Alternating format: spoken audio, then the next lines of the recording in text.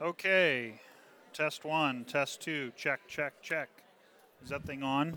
Doesn't sound like it's on. Test one, check, check, test, test.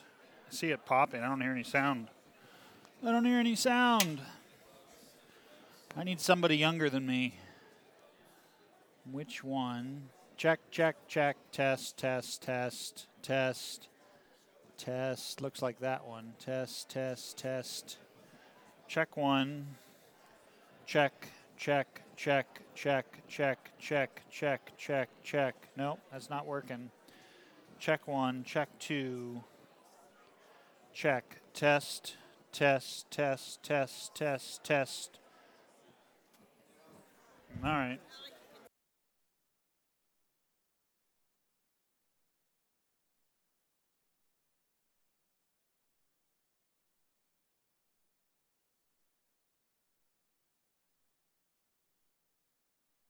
Check one, check two.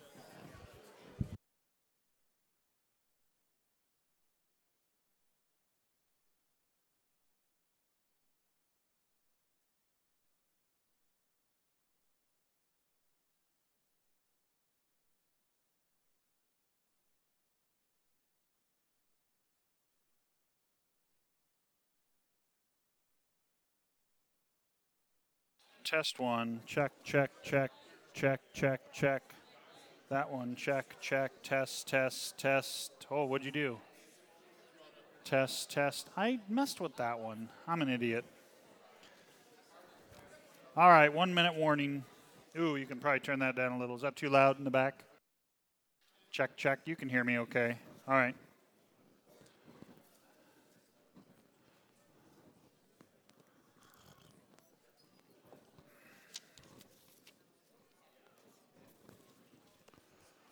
Okay, a couple of public service announcements, PSAs.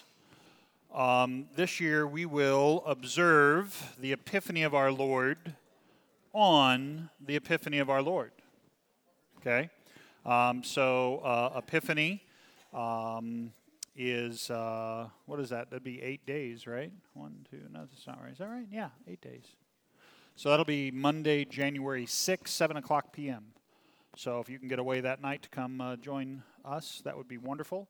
Epiphany used to be one of the three biggest celebrations of the church.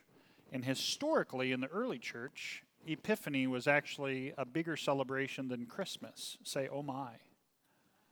Yeah, really kind of interesting. But a lot of that had to do with just kind of some pagan influences and that sort of thing. So Epiphany's kind of fallen by the wayside. Hopefully you haven't taken down your Christmas decorations just yet. I always tell people, wait till after Epiphany. Let the wise men get there, okay? So it is still Christmas, so we are still observing that, okay? So special Epiphany service on the 6th. Also, starting now in January, because we're soon to be here a new year, we are starting a men's kind of fellowship night. So we're trying to get kind of a men's group going. And our first event is Thursday, January 30th at 6 o'clock p.m. here at church. I actually believe that's the same night that the women have their book club. So we'll have two different kind of parties. Maybe at some point we get the men and the women together. Maybe that wouldn't be a good idea. So January 30th, 6 o'clock p.m., we're going to grill some steaks, have a short Bible study, and talk about, just kind of doing some men's stuff. Hopefully we can do this kind of once a month. So short Bible study, and then, bring your own favorite, BYOLB, bring your own Lutheran beverage. And we'll have steak and food and $10 to $15. I don't know, we'll figure out. Just bring a little cash to help pay for the meat. We'll grill some steaks and have some other fixins and stuff, okay? Anything else I'm missing? Announcements from anybody? Pastor Grady? Nothing? Good. I hope all of your Christmas celebrations were a blessing and you're not too stressed out after all of the activities. My family and I will be leaving this afternoon to go to Kansas City, so we're going to spend the week seeing our family. I haven't been back in a year since we moved out here, so kind of excited to spend some time with our extended family and have kind of our Christmas. So some of you might still have some of those extended family Christmas things, so If that's a stressful thing for you, just remember, it'll go by quickly. Tomorrow will come. It'll all be good. Okay. No other announcements? Okay. We are starting a new chapter today of Professor Marquardt's book, The Saving Truth Doctrine for Lay People. And again, it's kind of fitting based on early service people. You'll get it. Late service people wait for it, based on Simeon.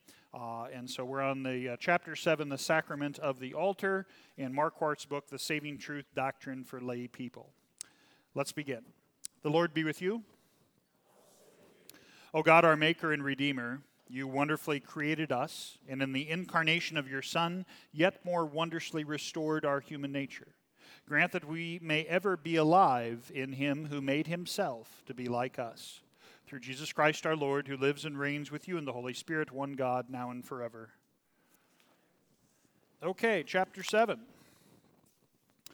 On the most solemn night of the Lord's life on earth, he placed into the midst of his church the true New Testament Holy of Holies, the sacrament of his body and of his very blood in the New Testament. Okay, I like how Marquardt starts this paragraph. He placed into the midst of his church the New Testament Holy of Holies.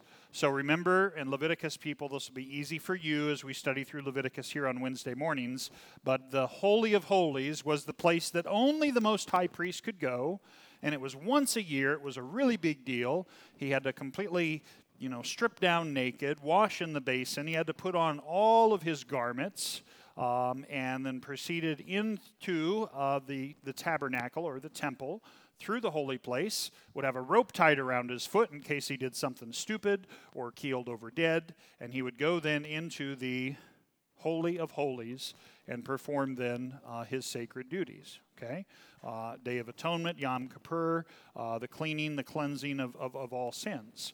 And all this points forward now to Christ.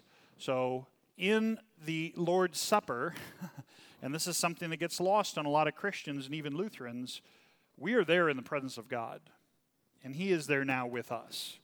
And so that's why the Lord's Supper, as we celebrate it, the sacrament of the altar, should be holy, should be reverent, and should give you a little bit of pause to think about what's going on, okay? Of course, as we come before now, the King of Kings and Lord of Lords, we also stand before the whole host of heaven, okay? So in the Lord's Supper now is a wonderful connection, first to Father, Son, and Holy Ghost. Secondly, to, as John sees in his Revelation, Ezekiel has this as well. Daniel talks about it. You've got, the 24 elders. You've got the angels flying around, and you have all the saints, right? So your loved ones that have died in Christ, you want to see them again? The one place you get to be with them before you will see them again in the resurrection is in the Lord's Supper. Heaven there is open to you. And that's why Scripture speaks of the saints being gathered under the altar, okay? And then they only want for one thing, right? Grandpa's not up in heaven being sad because you did this or did that. Grandma is not ready to fly at you with a fly swatter. Did your grandma do that? My grandma would come after me with a fly swatter, and so they rest from their labors. They're not worried about what's going on here on earth. They look forward to one thing, and that's the resurrection of all flesh, right? They look forward to the reunion, the return of Christ. And so, in some of the historic artwork, you'll see kind of the altar, right, which normally will have the lamb upon it. And sometimes there's connection to the Old Testament sacrifice, sometimes just an altar with the lamb on it. And you'll see these little faces kind of peeking out from under the altar, right? And at first it's like, well, that's kind of freaky, okay? And I'm like, wait, that's really cool. So all the saints are gathered here under the altar, and they're looking forward to that. And so we have a little bit of a picture of what's going on in heaven. We don't have all the details, okay? It's not like it's in 4K or anything like that, but a wonderful picture of what's yet to come, okay? So this is the New Testament Holy of Holies. Now, since this sacrament, Marquardt continues, is the very embodiment of the gospel, differences in the understanding of the gospel must show up as divisions over the sacrament. So now he's prepping us by simply saying, we're going to have an issue in understanding the gospel if we have issues in understanding the sacrament. Okay? So Marquardt's saying proper understanding of what's going on in communion also is proper understanding of the gospel itself. And so when you miss the boat on what's going on in the sacrament, you're also missing the boat on the gospel as a whole. Okay? And he goes on, church history has borne this out. The main issues may be sorted out under four heads. One, and probably the most one that most of us will think of, the real presence of Christ's body and blood. Two, is the Lord's Supper sacrament or is it sacrifice? Three, how should one go about preparing for this, and what role does confirmation play in all that, right? And then four, sacrament, church, and confession. Okay, which is a little broader topic, but he'll get specific on it towards the end of the chapter. So let's start with the first one, the real presence of Christ's body and blood. The Savior's founding words are clear, and let's say them together. This is my body, this is my blood of the testament, or New Testament in my blood. Okay? So at the Church of all ages, Luther's small catechism therefore confesses that the sacrament of the altar, let's say it together, is the true body and blood of our Lord Jesus Christ under the bread and wine instituted by Christ himself for us Christians to eat and to drink. He goes on, it is faith's way to say the deepest things in simple, straightforward language. Faith is satisfied to know what God is saying, giving, or promising. Faith is not interested into prying into the how. Right? So, I think as Christians, and I've still go through with this, it's my sinful side, I want to know the how. I was one of those kids that always wanted to know how something would work. And so I remember my parents had this, I think we saw one at the antique mall we were at down in Edinburgh. You ever wandered through an antique mall? It's like a walk through your family history. You see all these toys you used to play with. And then it makes you feel really old, right? And I'm only 45, almost 46, so for some of you, be careful if you go to an antique mall, because you'll see all these things from your childhood that are now, antiques, and I'm like, man, I wish I would have hung on to that. That's worth like $100 now, right? But my parents had one of these little radios, and it looked like the size of kind of a large bread box. And it sat on their bedside table. It had the little round clock off to the side. And it was an alarm clock, but it was also a radio, right? And so grew up now listening to this radio that Mom would turn on in the bedroom, and she would often fold clothes in the bedroom, and so she'd have the radio on listening to her doo-wop music, as I used to call it. I couldn't stand that doo-wop music. And I wanted the rock and roll stuff my older sister had on, right? Little Def Leppard, and anyway, Mom didn't like any of that stuff. But long story short, this radio at some point broke, right? It broke. And so Mom and Dad were just going to throw it away. And I found out they're going to throw it away. Why are you going to? Well, it's broken. Well, maybe I can fix it. Okay? 8 years old, don't know a thing about electricity. And my dad just asked me one thing. I said, okay, you want this radio, you're going to try and fix it, that's fine. You want to take it apart. Don't plug it in until I look at it. Right? So I took this whole radio apart. And I had no idea what I was doing. I mean, I was 8 years old. I knew that you plug the two prongs into that and you got electricity. But I didn't know how circuits, and it was probably a radio from like the 50s or 60s, right? I'm not sure I don't think it still had tubes in it. I think it was like a transistor radio. And so I'm poking and prodding, and I end up ignoring my dad's advice. So I've got this thing apart, and I figure, if I plug it in, I bet I could figure out where it's getting power and where it's not. Don't do that. I got a really good shock and then a lecture from my dad. Okay, so it's possible I wouldn't be here today. I don't know, grace of God, I had an angel watching over me. But that's the sinner in you. You want to take it all apart. But the problem is, do we really have what we need to dive into the mysteries of God? You see, the sinner often thinks, okay, I can do this. I can figure it out on my own. But when you're talking about the mysteries of God and creation, all we have is what he has revealed to us. The what, right? But the sinner always wants to go to the how. Think of the angels. The angels long to look into these things, Scripture says. And so even the angels didn't know exactly how the Son of God was going to die. And so you can just imagine now the angels as created beings marveling as they're praising the newborn Savior, as they're singing glory in the highest, right? And so thus we have kind of as bookends for our service today. Which two hymns do we have, Mr. Spray? We have Angels from the Realms of Glory, and then we close with Glory, right? And so the angels are they're simply receiving what God has done, and they're returning thanks and praise. Okay? So as a Christian now, one of the things that we need to try and move away from is to taking apart the radio, trying to understand everything, and simply accepting the what that God gives. Okay? Early service people, think of how Simeon simply receives the what, the Word of God. He doesn't dive into the how. Late service people, pay attention, okay, to how Simeon responds to the word of the Lord. He doesn't dive into the how of it. It's simply the what, okay, the Savior now that is revealed, okay? All right, questions or comments there? Nothing? Okay. As in all the other great mysteries of our salvation, so also in that of the Holy Supper, faith gladly takes God at His word. Faith simply grabs hold of the what.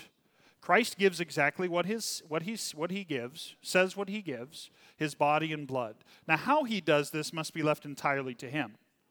Marquardt says it's far beyond our ken or our understanding or our ability to grasp that. So we may, of course, help ourselves with fitting analogies up to a point.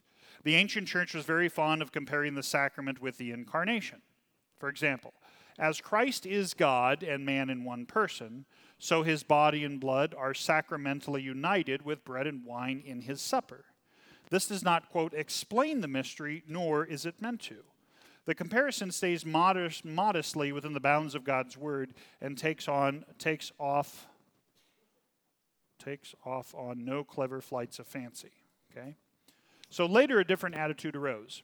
When philosophizing became a consuming interest during the High Middle Ages, the Christian mysteries were also put under the microscope of inquisitive human reasoning. There developed, for example, a detailed explanation of how the real present comes about.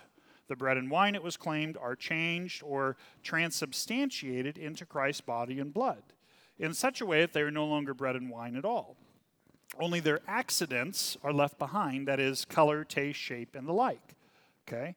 I don't want to take you too much on a story of philosophy, but this is where Aristotelian philosophy invaded the church. Okay, and there was one guy in the Christian church, the Western church, that just loved Aristotle. His name was Thomas Aquinas. You ever heard of him?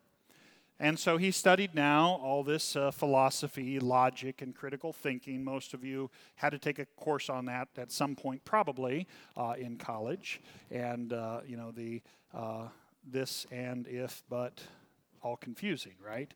And so Aristotle now would simply posited this, that what we have in the world can be divided into kind of two categories. The substans, which is the actual nature of it, if you will, and the accidents, okay? And so then the simple question is that Thomas Aquinas posited was, which part of that is the Lord's body and blood, okay? Now, if you want to go further back in philosophy, and I'm going to go down a path I didn't want to go down today, then we talk about Plato and Plato's cave. Some of you remember that from philosophy class? There's a fire in the middle of the cave, right? And you're standing by the fire, and the fire puts off light, and what does it put on the wall? The shadows. So the shadow, you might say, and it depends on where you fall in the philosophy camp, the shadow is the world we live in. We live in a shadowy world. And so now we've got to find out what is real. Where's the real at, right?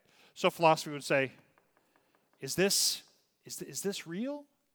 This podium right here? Or is this just a shadow on the wall from the fire?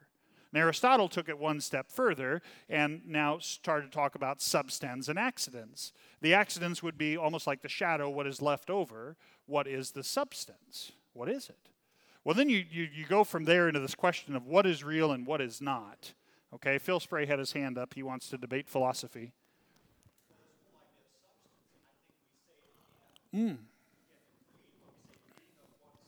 Yes.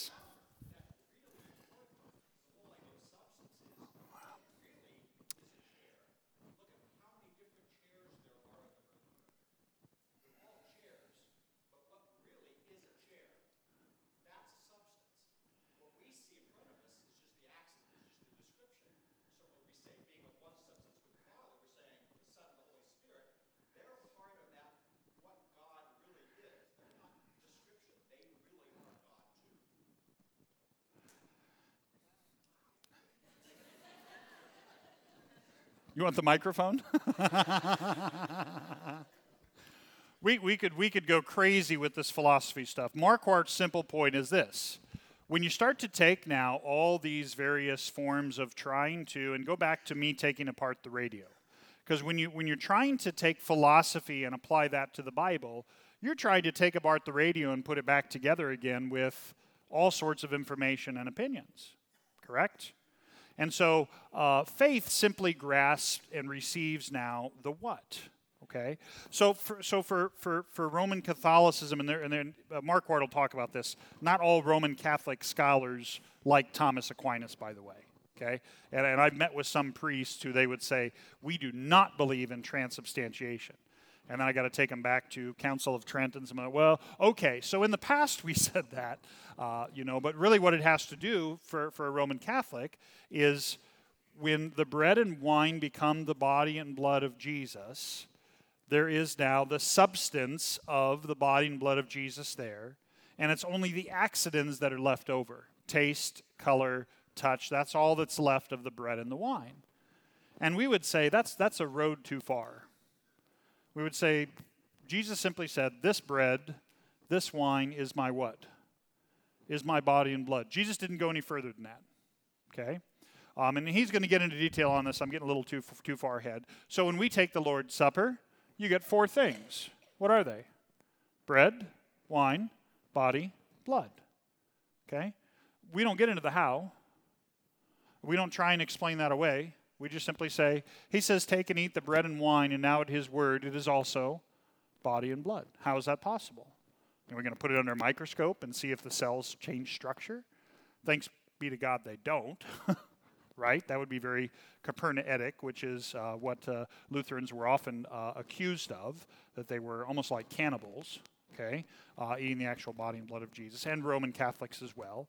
And so for people that come outside of some of those traditions, there's always kind of that, well, wait a minute, if you're saying it's really the body and blood of Jesus, but it doesn't taste like flesh or blood, so how do you believe that? Well, I don't allow my taste buds to become the judge for what Jesus says. If he says it's there, that's good enough for me. Does that make sense? And I still taste bread and I still taste wine. I believe that's there as well. Can I explain it? Nope. Do I understand how the radio works? No clue. Okay? And the more I try and take it apart, the more I'm probably just going to electrocute myself. Got it? Okay. Any questions here? We're diving into, he's getting a little deep here in this chapter, so this chapter's a little longer. Okay? Unfortunately, Zwingli and Calvin, and these were now Swiss theologians. Zwingli was a Roman Catholic priest as well, just like Luther became ordained after being a monk. Zwingli ended up, he's kind of the crazy, I've had professors that have just kind of referred to him kind of as the bipolar Reformation guy. I mean, seriously, there's been some people, some theologians and experts who, reading through his writings, have said this guy he had some issues, but Zwingli ended up becoming basically a chaplain. So in Switzerland, they formed basically an army, a Reformation army, to fight against the Pope's forces, right? And so Zwingli not only became a chaplain, but he also picked up a sword. Okay, so if our chaplains that serve in the military today, raise your hand if you've been in the military. Do our chaplains carry weapons? No, they do not. Okay? Now, in dire situations, there might be situations where a chaplain would to defend life and that sort of thing, but their job is not to carry weapons. Zwingli physically picked up a sword and went to battle, both as a priest and did all that. It didn't turn out well for him. They were overwhelmed by Rome's forces, and he was actually cut into 4 pieces, quartered, and sent to all 4 corners of Switzerland. So Zwingli was part of what we know as the Radical Reformation. Okay? So there's another subset within the Reformation itself of those who took very radical measures to go against Rome. Luther, by the way, never advised or counseled to take up arms and defeat Rome that way. His whole intent and goal was to simply let the Word of God do its work, right? So Luther often gets blamed for some of that, but that's kind of how it goes when you're a leader, okay? All right, just jump in here with anything, okay? Let's move on from here. So unfortunately, Zwingli and Calvin and the Reformed churches which followed them threw out the baby with the bathwater, as it were. They rejected the real presence along with transubstantiation. And just a heads up now for some of you that have come out of a Reformed tradition, have read a lot of Calvin. Mark Orr's got some very good Calvin quotes in here. Calvin can be defended on either side of this issue, by the way. He's kind of wishy-washy, is what I would say. And some true Calvinists don't like to hear that. So I'm just giving you a heads up, okay? So Calvin had some really good stuff, don't get me wrong. I've read a lot of Calvin. His institutes are pretty good. There's obviously issues that we would have with him. So for Zwingli, in short, they rejected the real presence along with transubstantiation. For Zwingli, the bread and wine presented only pictures or reminders of the absent body and blood of Christ, right? Calvin tried to upgrade this bare symbolism. Calvin could even talk about a real and substantial presence of Christ's body and blood, but only for faith. Objectively, that is, for the hand of the celebrant and the mouth of the communicant, nothing was there except bread and wine. Calvin's difference with Zwingli, then, was more rhetorical than real. In the Zurich Consensus, Calvin agreed with the Zwinglians that the body and blood of Christ were as far away from the bread and wine as heaven was from earth.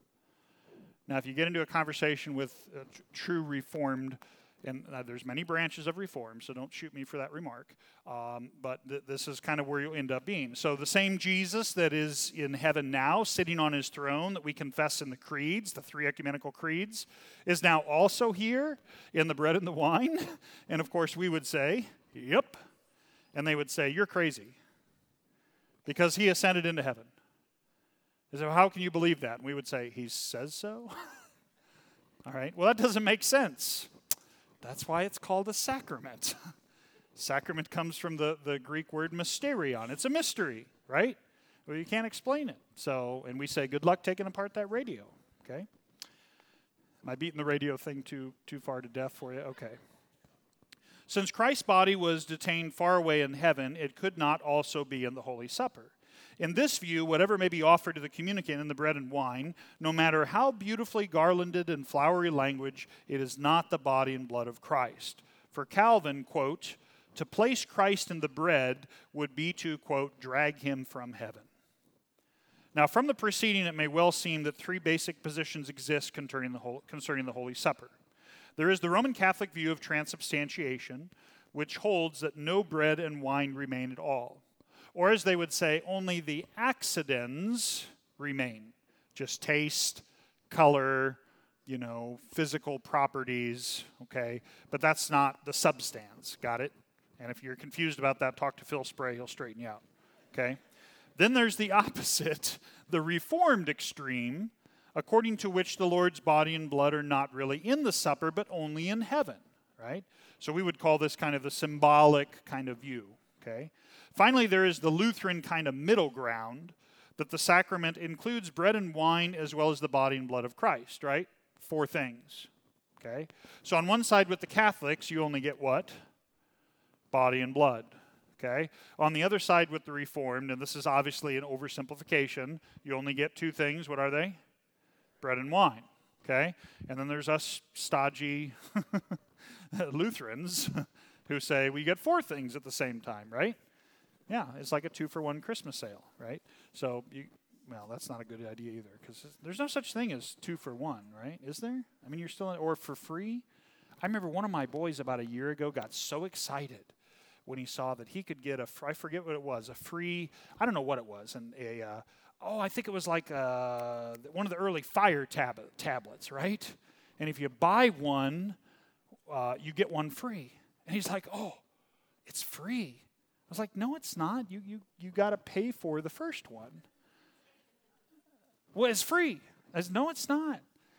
You're getting two of them, for $30 a piece instead of one for $60. Well, no, that's free. I was like, are you paying money or not? Right? I mean, I was in sales. I know how to work this stuff, right? But ultimately, you're still buying and spending something, right? But that concept is there. So with God, it really is free. Grace truly is free.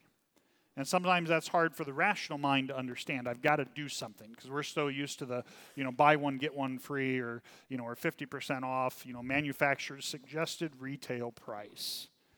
I mean, we did that in business, right? We had the manufacturer's suggested retail price. So that 2-inch mini blind over there, the MSRP of that would be $180, okay? Now, our actual cost on it was only $40. You see where we're going with this? But because the manufacturer's suggested retail price was $180, I could say 50% off, sell it to you for $90, and I'd be out the door with $40-50 in my pocket, which is a pretty good turnaround if you're in business. Okay, so, if you've ever shopped for a new car, talk to Pastor Grady. He just bought one, and he can tell you how all those discounts work. I better stop there. I'm going to upset the business people in the room. So, where am I at? Oh, this is true. Okay. So finally, there's the Lutheran middle ground that the sacrament includes bread and wine as well as the body and blood of Christ. All this is trivially true enough. Beneath the surface, however, the picture is simpler still. So actually, it makes more sense to think of only two basic positions, either confession or denial of the real presence of Christ's body and blood. So here lies the big division. Some of those who confess the real presence also have a false theory about it. Yet that is not the same order of importance as the basic difference over the real presence itself. Whether bread and wine are present obviously matters. Not nearly so much as whether Christ's body and blood are there. So transubstantiation is simply a silly attempt to explain the unexplainable, or to take apart the radio. Okay? Luther always regarded the matter thus. He rejected transubstantiation, of course. Yet this was not, as we shall see, his major objection to the Roman Mass. Forced to choose between the two errors, right? So if Luther had to take communion, with Reformed or Roman Catholics, this is what he said. Sooner than have mere wine with fanatics, I would agree with the Pope that there is only blood. Okay? So he would at least rather stand with Rome because there's still a belief that the blood of Jesus is actually there. And he said only blood because what was one of the other big issues of the Reformation? Communion in one kind, right? So just one kind. So not both body and blood, but just one. So there's still another interesting point about transubstantiation. It is sometimes claimed that if the Lord's words of institution are really taken literally, only transubstantiation will do. According to this claim, Luther departed from the literal sense. In reply, Luther gave counterexamples like these. If I point to a glass containing a beverage and say, this is water, or this is beer, I'm obviously not saying that the glass container itself has now been transubstantiated into water or beer. Or if I were to hand someone a leather purse full of gold purses and say, here's the gold, no one would take me to be asserting a transmutation of leather into gold. When we say this is water or beer or gold or what have you, we are simply naming the important part, the content, without bothering to mention the container. To say instead this is a glass plus beer or this is cowhide plus gold is not being more literal, it is just being pedantic. Okay? All right, so for Luther, the bread and the wine are still there, but now at Christ's word, kind of like a glass, right, would be now the body and blood of Jesus. Okay, that's kind of a helpful way to think about it. Any confusion on that or questions? You like Luther there? Luther could say some really confusing things. So, Okay? I think that was pretty good. Not only do the words of institution not teach transubstantiation, but transubstantiation is not even the most straightforward reading of these words. For if we ask what it is that changes in transubstantiation, we are told that it is the substance, and this is where we get back to the Aristotelian philosophy, the substance of the bread which turns into the substance of Christ's body. If we ask further what is meant by substance, we learn that it means something intelligible, something that only minds can grasp, but not the senses. Perhaps we have here the first few steps away from sacramental realism. Zwingli and Calvin later went much further in reducing the real presence to something mental. Rome and Geneva often have more in common than may appear at first glance. I think that's a worthy Marquardt quote to underline. It turns out that the most direct, most realistic understanding of Christ's words is found in Luther's stress on the presence of Christ's, quote, true natural body, the same body which was born of the Virgin Mary and was crucified for us, not a new body made up somehow from bread, right? So think about that. Is it a whole new body of Jesus now that is made up every time we celebrate the Lord's Supper? What do you think? Nope. It's the same body, right? And he'll go on to make this point a little further, right? The same baby, the same God that took on, human flesh in the incarnation, the same, flesh that died. And this breaks down just a little bit because Jesus, of course, is transfigured, right? So it is the same Jesus, but I think I made that point early on in my sermon today that, Jesus in the Lord's Supper is more Jesus than the baby at the manger, okay? And did any of you early service people hear that? I'm surprised none of you caught me afterwards and asked me about that, okay? Because it's almost like, well, is Pastor saying there's two different Jesuses? Now, I know what I'm saying. What do you think I'm saying when I say that? Late service people, you're going to listen really carefully now. What did Jesus have to do after he was born? Well, he still had a whole lot of law to fulfill, right? And the sacrifice still had to be accepted, okay? Now we don't dive into and divide it up, but the fullness of God now, in the fullness of time, has now come as the sacrifice of Christ has been accepted. And this is why the resurrection is so important, right? Jesus comes back and he shows his disciples that he's not Casper the ghost or Slimer, right? He's not eaten and food has fallen through him, right, onto the floor, okay? He's got a real, brand new, glorified body free from sin, right?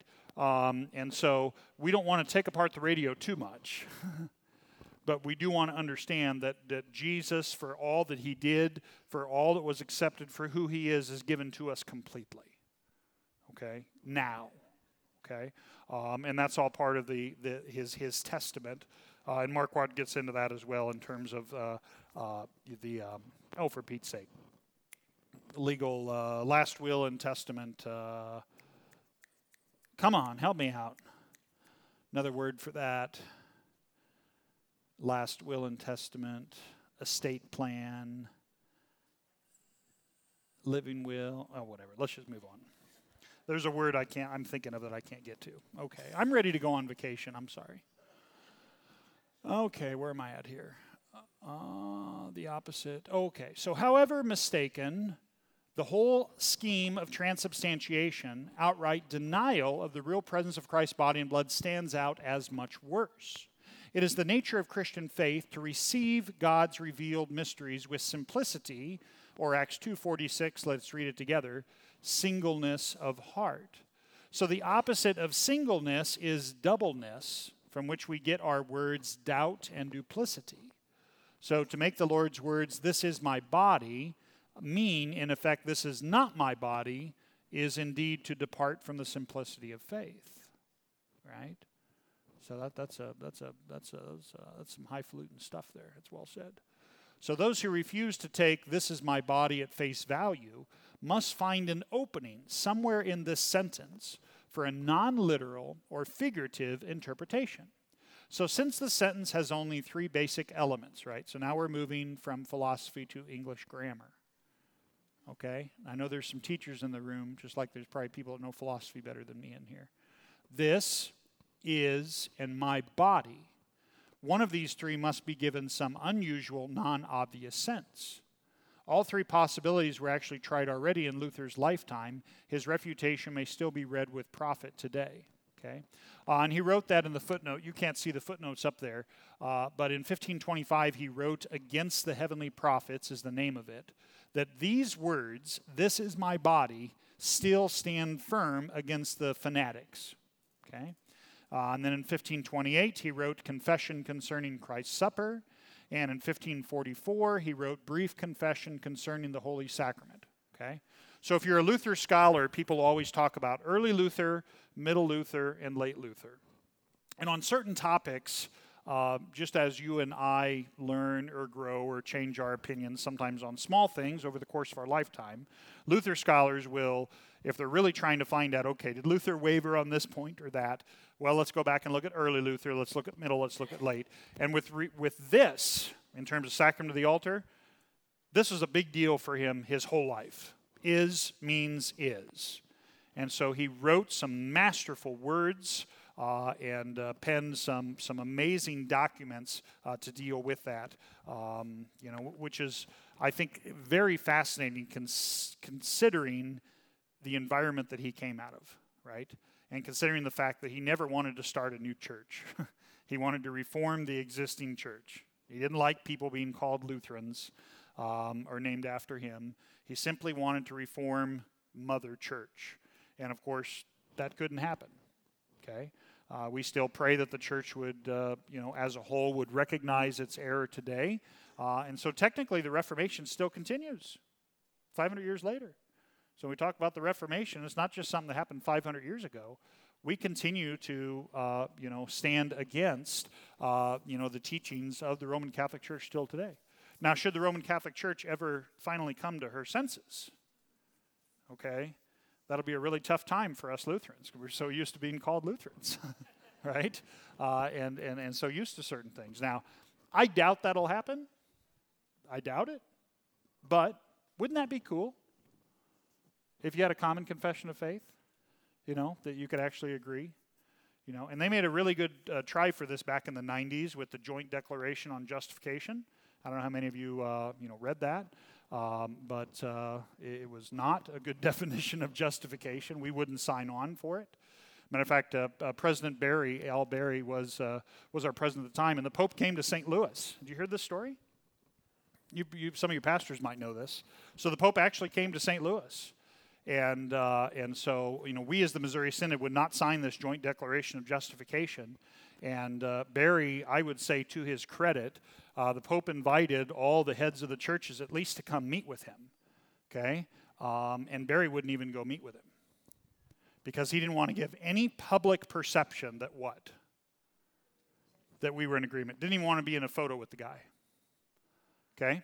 And there's actually a Dan Preuss, Reverend Dr. Daniel Preuss, did a really good, he researched the Joint Declaration of Justification, and he found some wonderful papal memos that basically stated that the Roman Catholic Church was going to use this justification thing as a way of trying to reach out as a tool of evangelism. And so we'll say some things we don't really believe that'll sound like what some of the Reformed and Lutherans will like, just to get them in the door. Because there's salvation only found in the church, right? Saved not by faith, but saved by being a part of the church. And of course, we don't believe that as well. Oh, there's a lot of history I could dive into. There's some much smarter people than I on that. But it's really fascinating when you dive into that. So pay attention to what you're hearing. Words mean things, right? And that's what Luther and Marquardt are getting at here. Is simply means is. Okay, any comments after my tangent there again? We're good? You're still awake? Okay. So, those who refuse to take "this is my body" at face value must find an opening somewhere in the sentence for a non-literal or figurative interpretation. Since the sentence has only three basic elements, "this is and my body," one of these three must be given some unusual, non-obvious sense. All three possibilities were actually tried already in Luther's lifetime, and his refutations, as I mentioned, may still be read with profit today. First, there was a short-lived attempt to explain this as not referring to the sacrament at all. In this view, Christ handed his disciples the bread and then pointed to himself and said, "This, which you see sitting before you, is my body." Unlike modern preachers, however, the Savior never uttered platitudes or trite truisms. The idea is just as silly as when Adventists or Jehovah's Witnesses make him say to the thief on the cross, "Verily, verily, it is today that I am telling you that someday you will be with me in paradise." I can hear Marquardt saying this. It makes me laugh. We hardly need the Son of God to teach us that today is today. His body is his, right? So more ingenious was the idea that my body really meant symbol of my body, or even fruits and benefits gained by means of my body. This is fanciful, however, and clearly does violence to the text. The Lord, after all, refers to the body given for you, right? So there's the giving, and to the blood of the New Testament shed for you. There's not the slightest excuse in the text for taking away the things themselves of which the Savior speaks and putting in their places pictures or effects of these things, right? So the first Harley-Davidson motorcycle I ever bought was a 1978 AMF Sportster. It was dark blue. I bought it from a Greek Orthodox priest in Lincoln, Nebraska. Okay? Quite a guy. Greek Orthodox priests, we get along with them really well. They drink a lot. And this guy was big into motorcycles. And so I was on Vicarage, and I've always had a motorcycle or two around, and I never had a Harley. I'd kind of like to take it apart like the radio and work it. Never worked on a Harley. And so found this Harley through a buddy, and he gave me a really good deal on it. But not before, he had me over to his house for a couple of beers and, was trying to convert me, to Worthy. He did a really good job, but it didn't work. But anyway, we go into his house there in Lincoln, and he's got pictures of all these saints everywhere in the house. Icons. You're nodding your head. You know what I'm talking about. Okay? And, and he comes over to one, and this is St. Patrick. And, of course, I knew where it was going. I said, no, it's a picture of St. Patrick. Now, we'd had a few beers. He's like, no, this is St. Patrick. I was like, no, it's not. It's a picture of St. Patrick. You have pictures of a lot of people in your house. He goes, yeah, they're all here. I was like, no, they're not. They gone. They're dead. They're up in heaven. They're around the altar. No. They're really here. So if you meet Orthodox, people, Greek, Russian, whatever, see where they go with this. He was very specific that in that picture, it was not just a representation, but now the substance of that person and of their sainthood, their divine nature from God dwelled in that picture. Okay, and then my next comment to him, and I was just a vicar at the time, I couldn't hold my tongue. I said, man, you guys have a lot of sacraments. He didn't like that one. You have a lot of sacraments. Okay? So when you try and do that now, just kind of let that, my wife says I tell too many stories. So doubtless the most influential of the three reinterpretations was Zwingli's theory that is means represents. In this thinking, Christ then meant to say, this represents or symbolizes my body. When challenged to give examples of is, meaning represents, Zwingli offered sentences like Christ saying, I am the door, and I am the vine. You've ever talked to a good Reformed person, sometimes you'll hear a little bit of this. A moment's thought shows, however, that the interpretations, I represent the door and I represent the vine, are impossible. When one thing represents another, such as a flag representing a country, then the thing being represented is always greater than the one representing it. So where is the huge door or cosmic vine which Christ is supposed to represent? See what he's doing here? Clearly, as Luther pointed out, the figure of speech in such sentences lies not in the word is, but in the words door and vine. These have become new words, Luther said, like fox in the sentence, Herod is a fox. The meaning is not that Herod is or represents a furry quadruped, but that he is clever as a fox. He is a fox with a capital F. Just so, the Lord does not represent parts of buildings or plants. Rather, he really is the entrance to heaven and the very source of life for his branches. Door and vine are metaphors. They are, quote, new, capitalized words, if you will. Is still means is, though. Okay, one more paragraph and then we're done. More plausible at first sight are examples taken from dreams, visions, or parables. Take the sentences, the 7 good cows are 7 years. Genesis 41, right? That's the story of Joseph, right, in Egypt, okay? And how about Luke 8? The seed is the word of God. Now this translates supposedly into the 7 good cows mean 7 years, and the seed means the Word of God, respectively. On such grounds, even the Oxford English Dictionary gives, quote, signify, amount to, or mean as a possible use of to be, right? Others would argue, however, that to be never has the sense of to mean. We are dealing here, they would say, not with real cows or real seed, but with dream cows and dream seed. And unlike their ordinary cousins from daily life, which might mean something or other, dream cows and dream seed in their settings do not merely mean years and the word, but actually are those things. So the analogy of a picture may help. I may point to a drawing and saying, this represents, who did I pick on? Saint. Okay, that guy. This represents St. Patrick. By this, I obviously mean the pattern of lines and dots appearing on a piece of paper. But if I say, this is St. Patrick, and I would never say that, I clearly mean by this, not the markings on the paper, but the person they represent. Okay? And that person does not merely mean Charles, but he is Charles. I may say this represents Charles, and I may also say this is Charles, but the two sentences do not mean the same thing. Okay? Oh, I really want to do one more paragraph. Be that as it may, in the Lord's Supper we are not dealing with dreams or parables, but with sober narrative. The words of institution have a legal, testamentary force and solemnity. Blood of the New Testament. One may not play fast and loose, even with a mere human being's last will and testament. Galatians 3:15.